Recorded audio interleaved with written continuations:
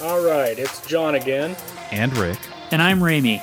Welcome to Say the X, where we look at the classic anime Hunter x Hunter with new eyes. Watch along with us as we break down each of the series' 148 episodes. This week, we're looking at Episode 2, Test of Tests. Gon, Kurapika, and Leorio arrive in Doll Harbor. The captain advises Gon to go to a lone cedar tree on top of a mountain, where he will find some navigators to take him to the Hunter exam. The group sets off, but their path is blocked by an old woman and her silent, masked chorus. She asks them who they would choose if they could only save their son or their daughter. All three guess correctly in their own way, with silence. The group reach the cedar tree and find a husband and wife being attacked by a huge fox-faced monster. Leorio stays behind to tend to the wounded husband, and the others pursue.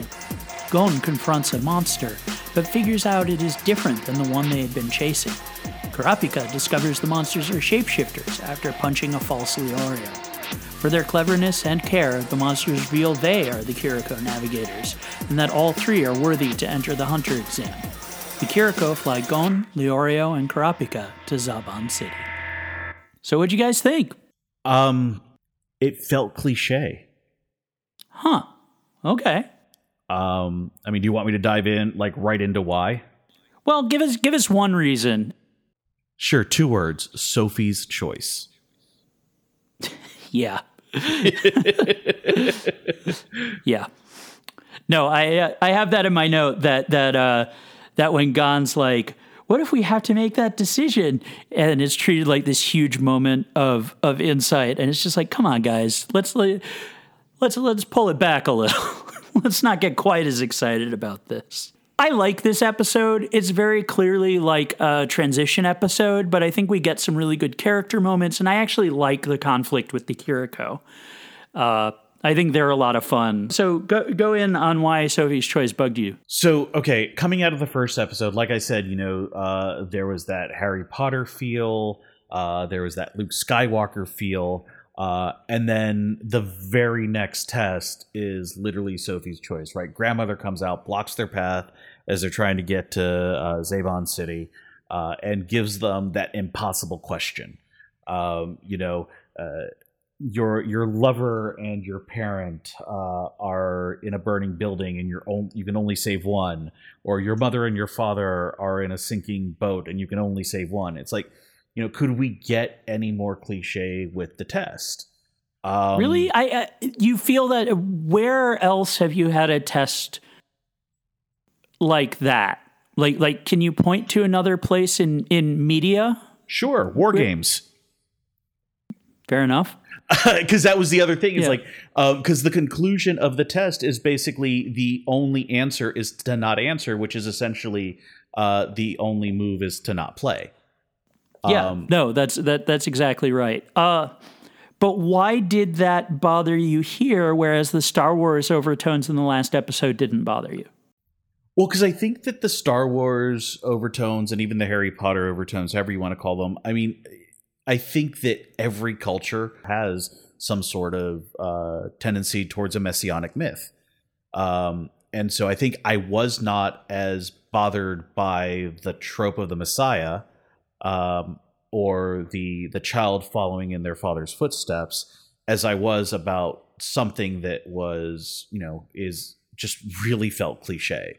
It's like, you can only save one, which is the Sophie's Choice cliche, right? And then the only answer is not to play, which is the War Games cliche. And it's like, okay, well, it's a cliche, but I felt like what was more important was what happened between the characters there, how each one came to that answer. Sure. That I think it's interesting that Kurapika figured it out and Leorio sort of followed Kurapika's lead, and Gon was just sitting there thinking. Like I felt like that little injection of humor popped the bubble of it a little. Like, it wasn't serious. It was just about not thinking you had the answer, which I think is another thing that sort of distinguishes our three protagonists right now from a lot of the other people they've met. Well, that's the example.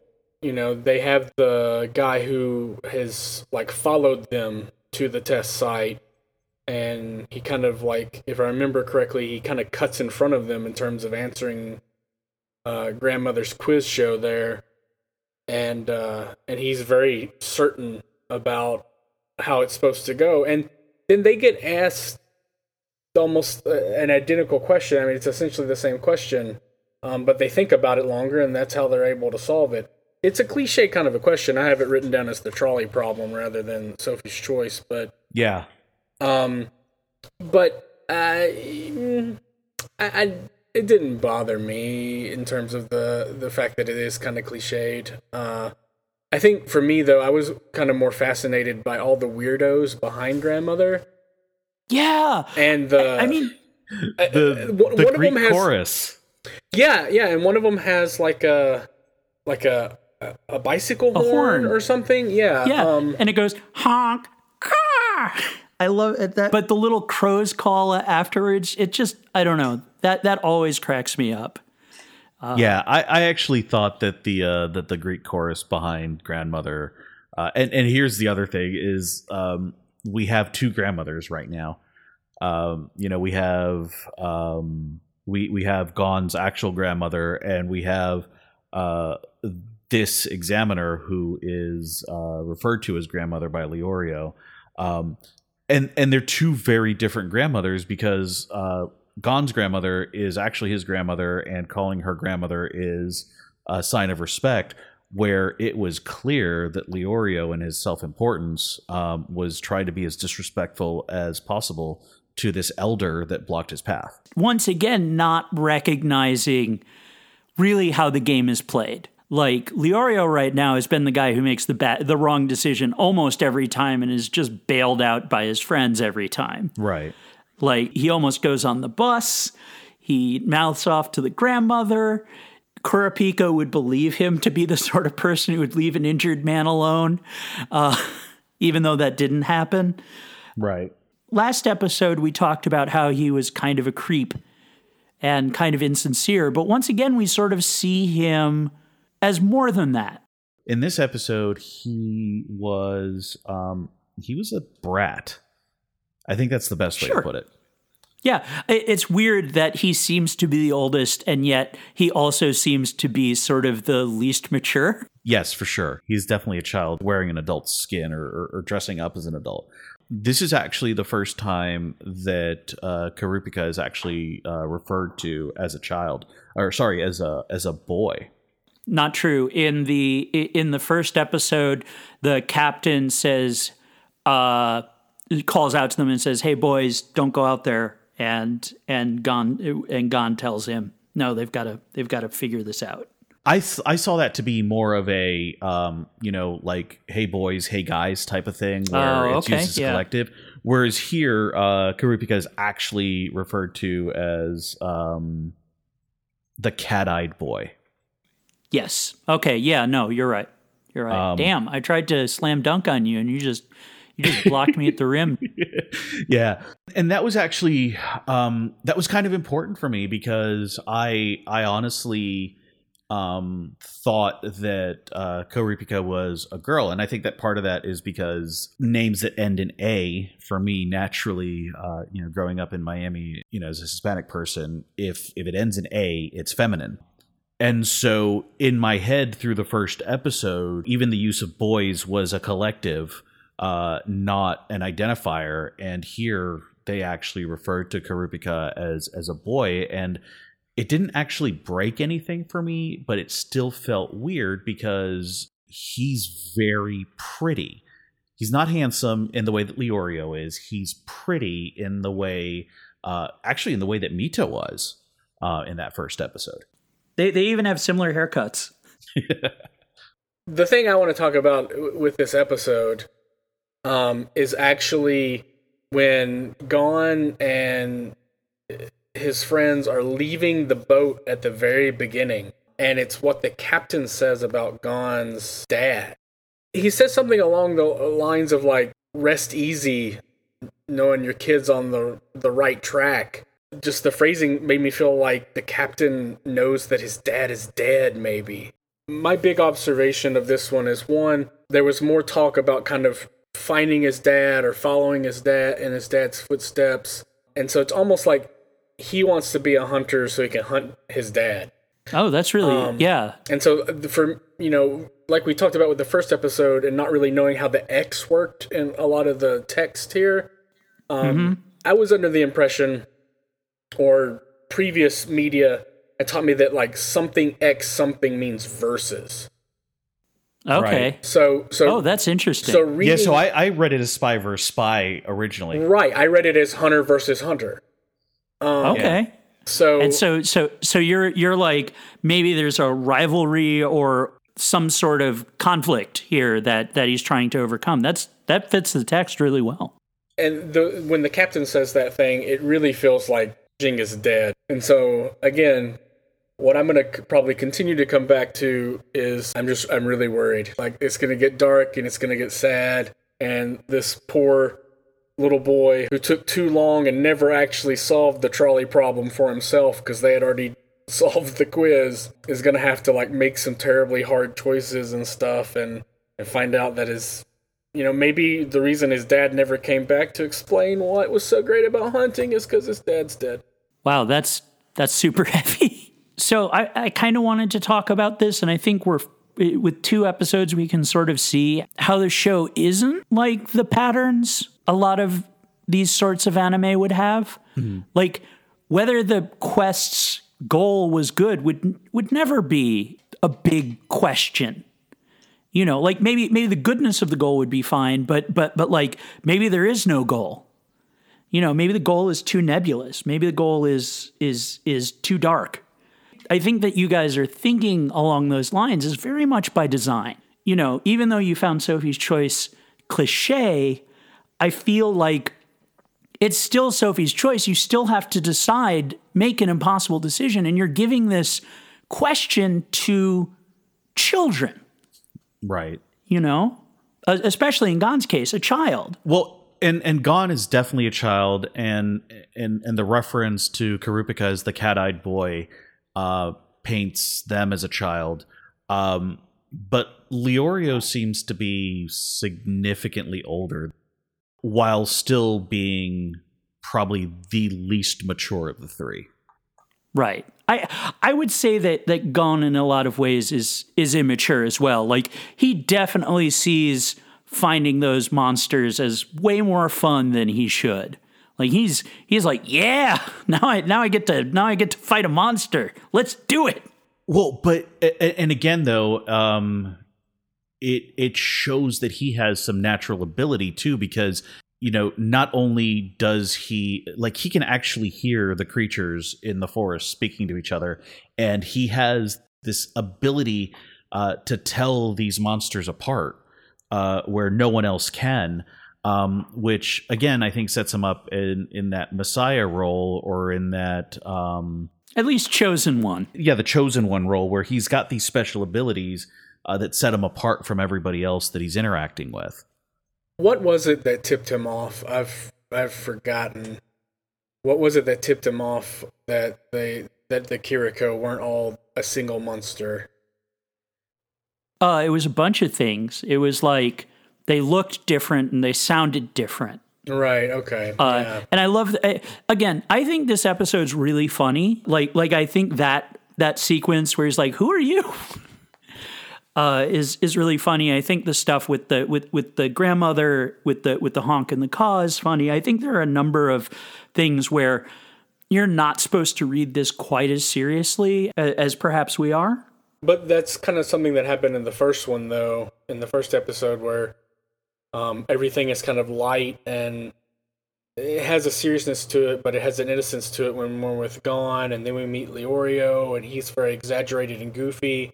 And then it takes that kind of like whip turn with Kurapika, where their backstory is incredibly dark and their motivation is pretty dark. This one, again, like there is all the funny stuff happening during Grandmother's quiz show, but the question's not funny. No, and the stakes aren't funny. Right. Like just because he was let pass doesn't mean that he went on. And it's weird because the Kiriko, the creatures, even when they realize what's up with them, and that they're the navigators, and they still seem dangerous. Yeah, well, they're huge creatures with giant claws. Yeah, but they don't ever like like at the same time, like Totoro is a huge creature who has pretty big claws, but you never get scared for those kids. Not in the way that I get scared of these things with their bat-like wings and their kind of weird, like stretched out fox faces. Yeah, and I'm going to have to admit that as much as I know what My Friend Totoro is, I've never actually watched it. So shame me if you must. No, Okay. no shame. No shame. It's great. You'll love it. I think your kid would love it. It's very weird. It's worth watching. It is definitely worth watching. But I'll definitely pick it up.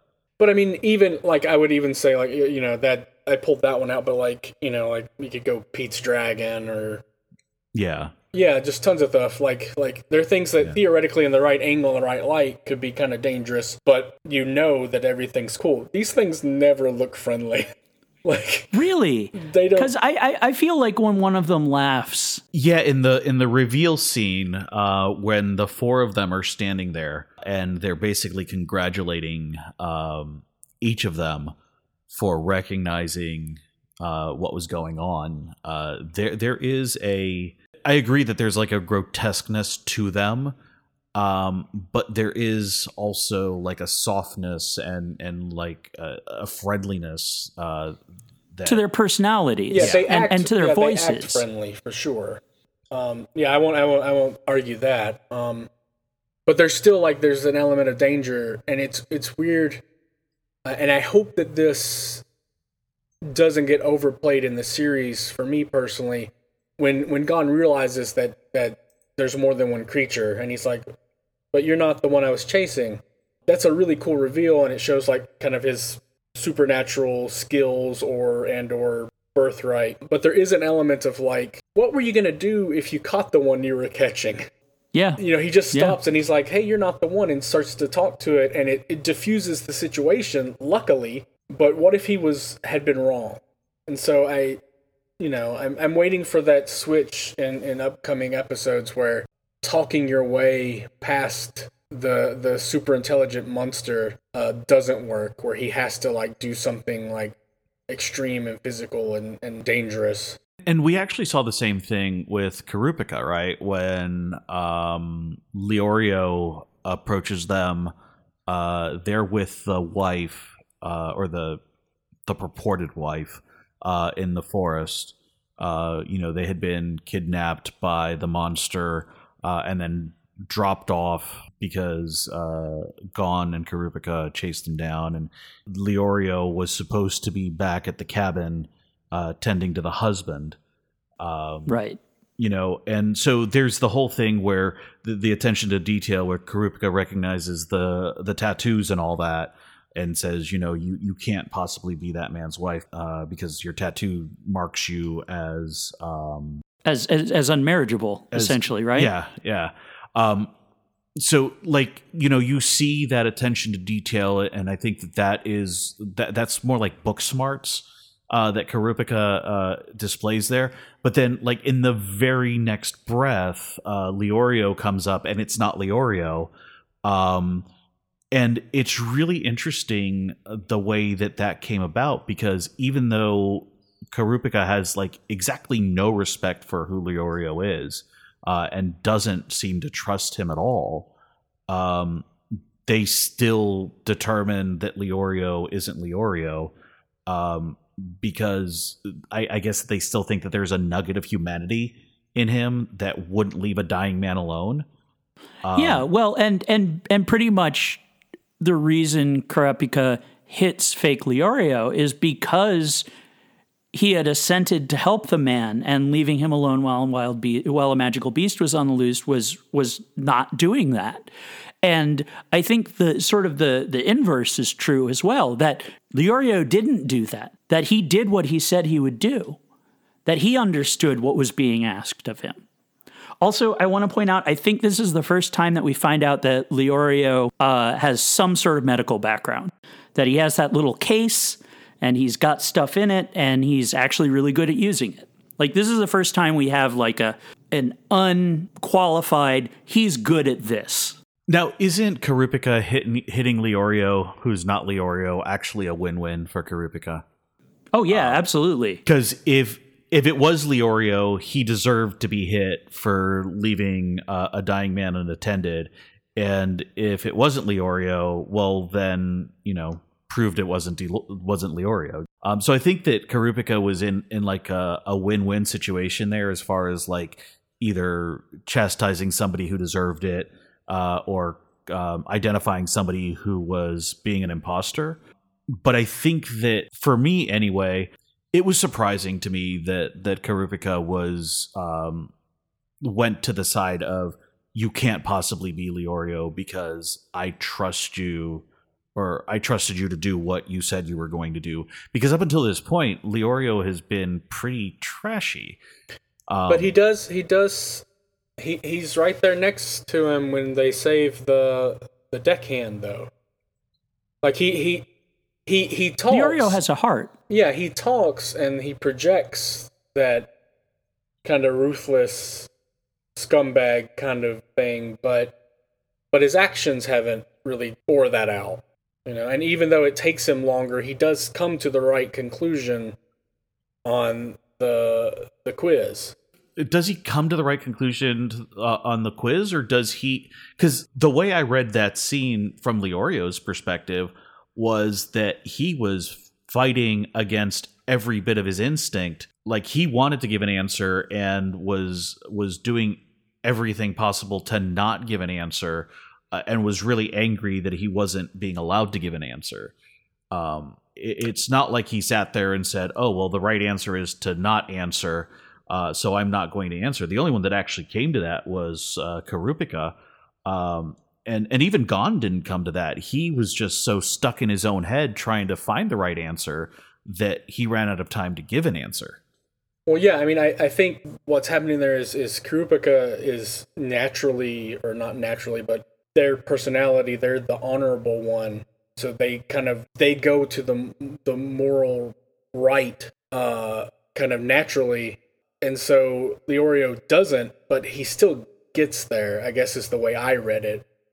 He was fighting against himself, and he did want to give an answer, and he did want his answer to be the right answer because he wants success. But in the end, in order to succeed through that quiz, he had to reach that point where it's like, well, there is no right answer. Like, my question on Leorio there is, I wonder if like his motivation for staying with the husband was it because he wanted to do the right thing, or was it because he thought that he was going to be the hero, and so he would get recognition, and that leads to fame and fortune? No, I think it's pretty clear that he was doing the right thing. It's not ambiguous that Leorio not only did what he did, but he did it well and had good bedside manner to keep the husband calm. Like, he did that because he's a good person. At the time, though, and I will kind of agree with Rick on this, at the time when he stays and the other two go out after the monsters, I did question, like, why is... Because there is a feeling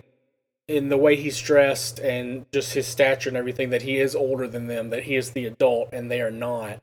The idea that, like, I'm the adult, I'll stay with the injured person. You two children go out and fight the flying werewolf monsters.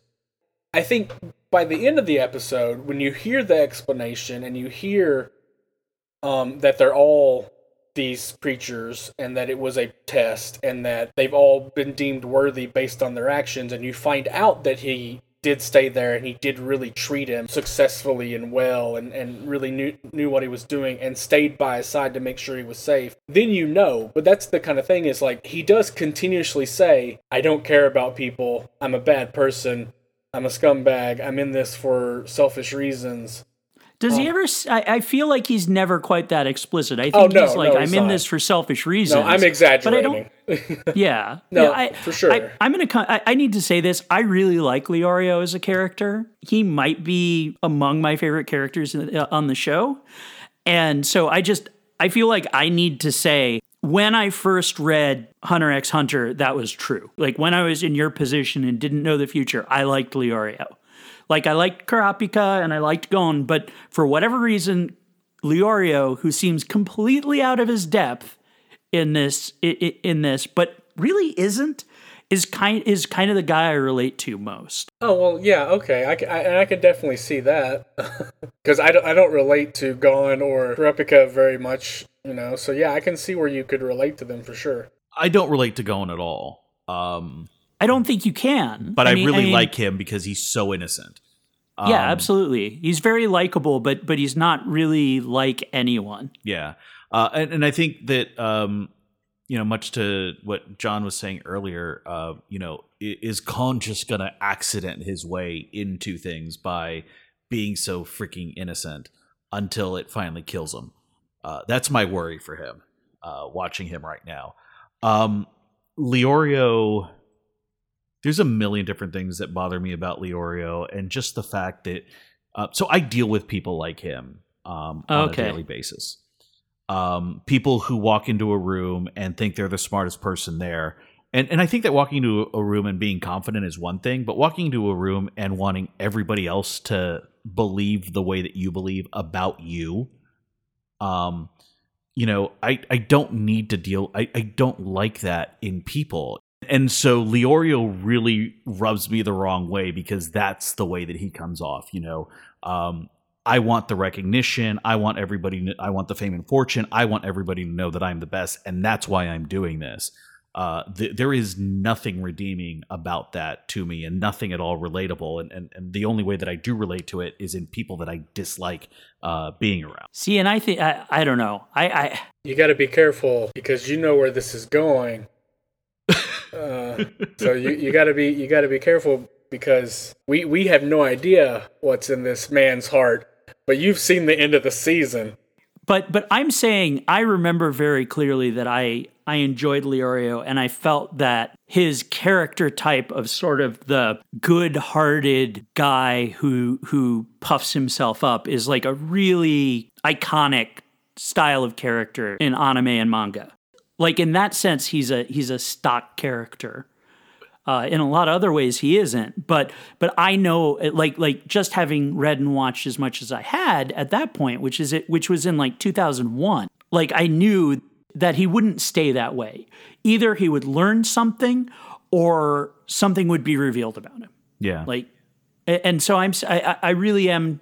I have a very vivid memory of this, and so part of this might be that I was reading it differently because of my broader understanding of the tropes that run these that run these manga. But I think it's really cool that I mean, at the very least, you can't say that he didn't draw a reaction out of you. Like he's not boring. No, he's not boring at all. My reaction to him is very visceral. Making a tie back to Western entertainment.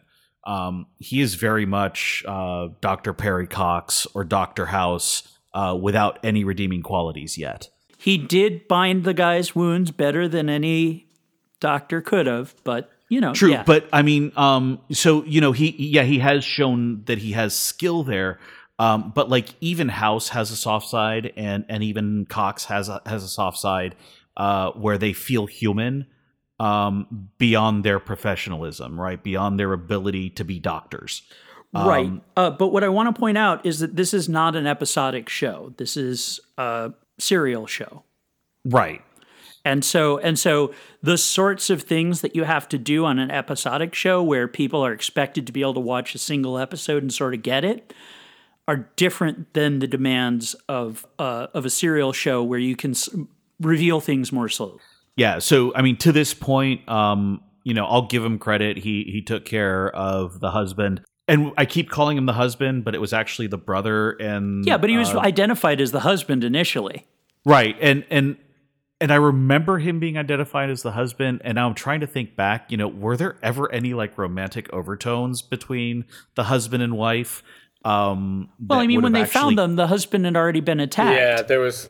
It was established merely by, this is the story we're telling you, and everything moved real quick. Yeah, and it moved so fast that I wasn't sure if I had missed something, like if there was like any like physical connection or any like anything that would have identified them as husband and wife, other than being told that they were husband and wife. So the other thing, talking about how we feel about the characters and how we identify with them.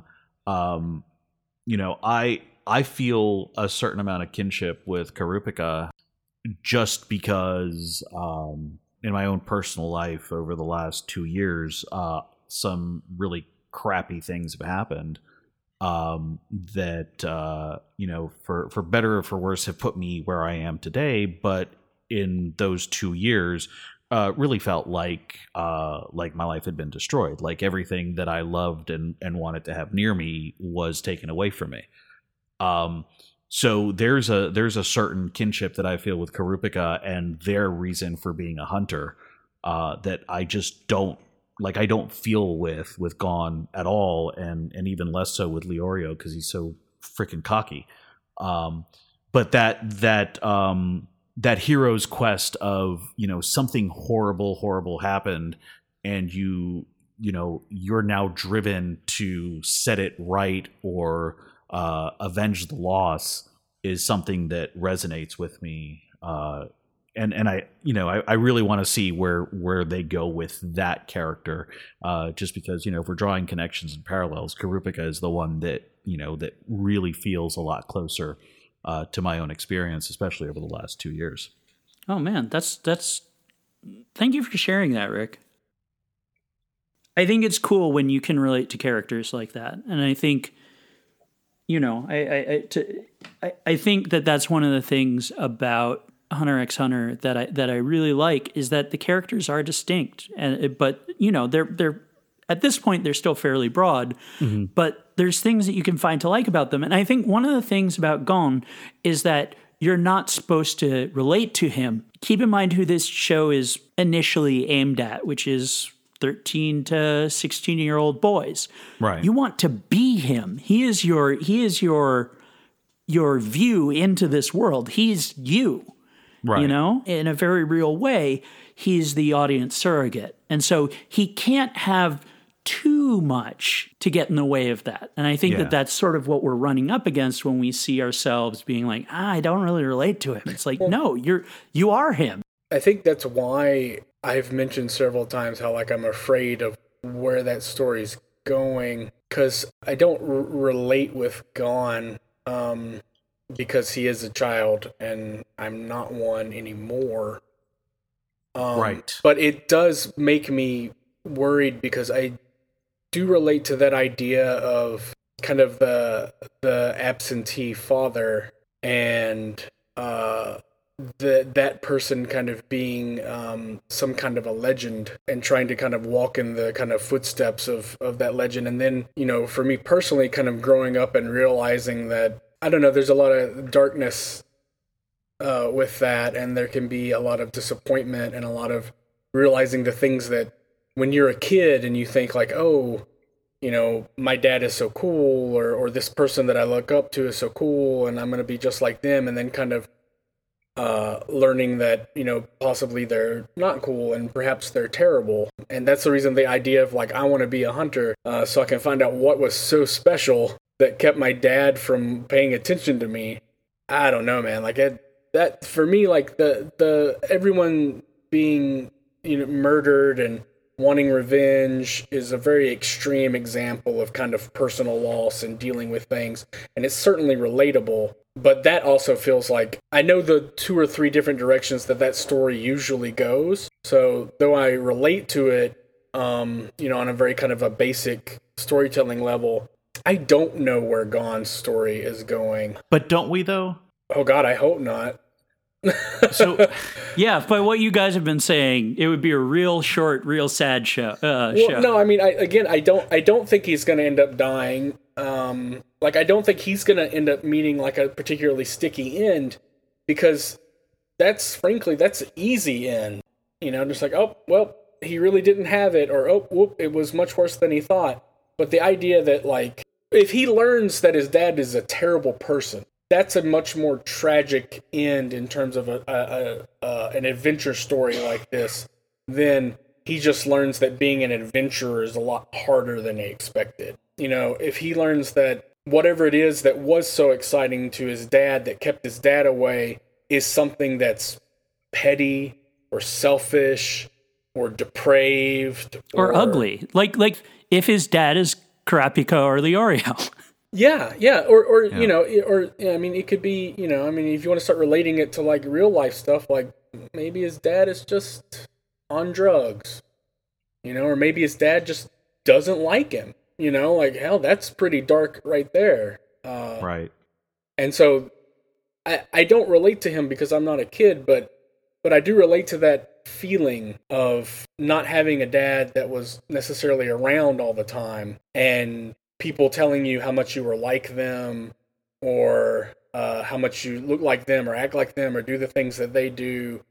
And this kind of, whether it's the dad building themselves up like a legend to their kid, which is something that dads kind of naturally can do sometimes, or other people building his father up as a legend, this idea that he's going to learn the truth of it eventually, and if the truth is bad, it's going to be real bad. So thanks for the fun cartoon. Hey, yeah, no problem. Let me tell you, you guys are touching on exactly what I love about this show.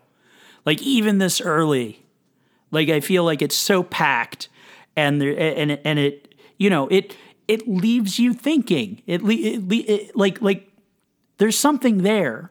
Like, in a lot of things, it's just like, oh, he's a spunky kid who wants to be blah. Whereas this is a little stickier and more mysterious. Yeah. I think the reason that I say that I know, you know, that we already know where this is going is the fact that we are not 12-year-old kids anymore. We've made it this far. So, you know, building off of Gon being the audience surrogate, I mean, we know where, you know, being that innocent goes. Because we were that innocent at some point in our lives. You know, and here we are how many decades later, and we're not that innocent anymore. So, you know, where, like, I'm not sure what the sticky end will be. I'm not sure what the revelation about Jing is going to be, whether he died and that's why Gon never met him, or whether he's still out hunting, or whether he put himself, you know, in isolation because he didn't like who he became. I mean, those are like the three big things that may have happened to him right now, just because the series so far is so trope laden that those are the three main tropes that they're pointing to. But, you know, because we are here, for me, 3 decades later from being Gon, you know, I know where his story goes, and it's, you know, everything that I thought, everything that I idealized, everything that I looked up to, everything that I wanted to be, you know, 30 years ago is not what I am today. And so I think that despite whatever specifics may come, I think that the end of this story is that Gon is not innocent 150 episodes in. And he's lost his innocence in some very cruel ways.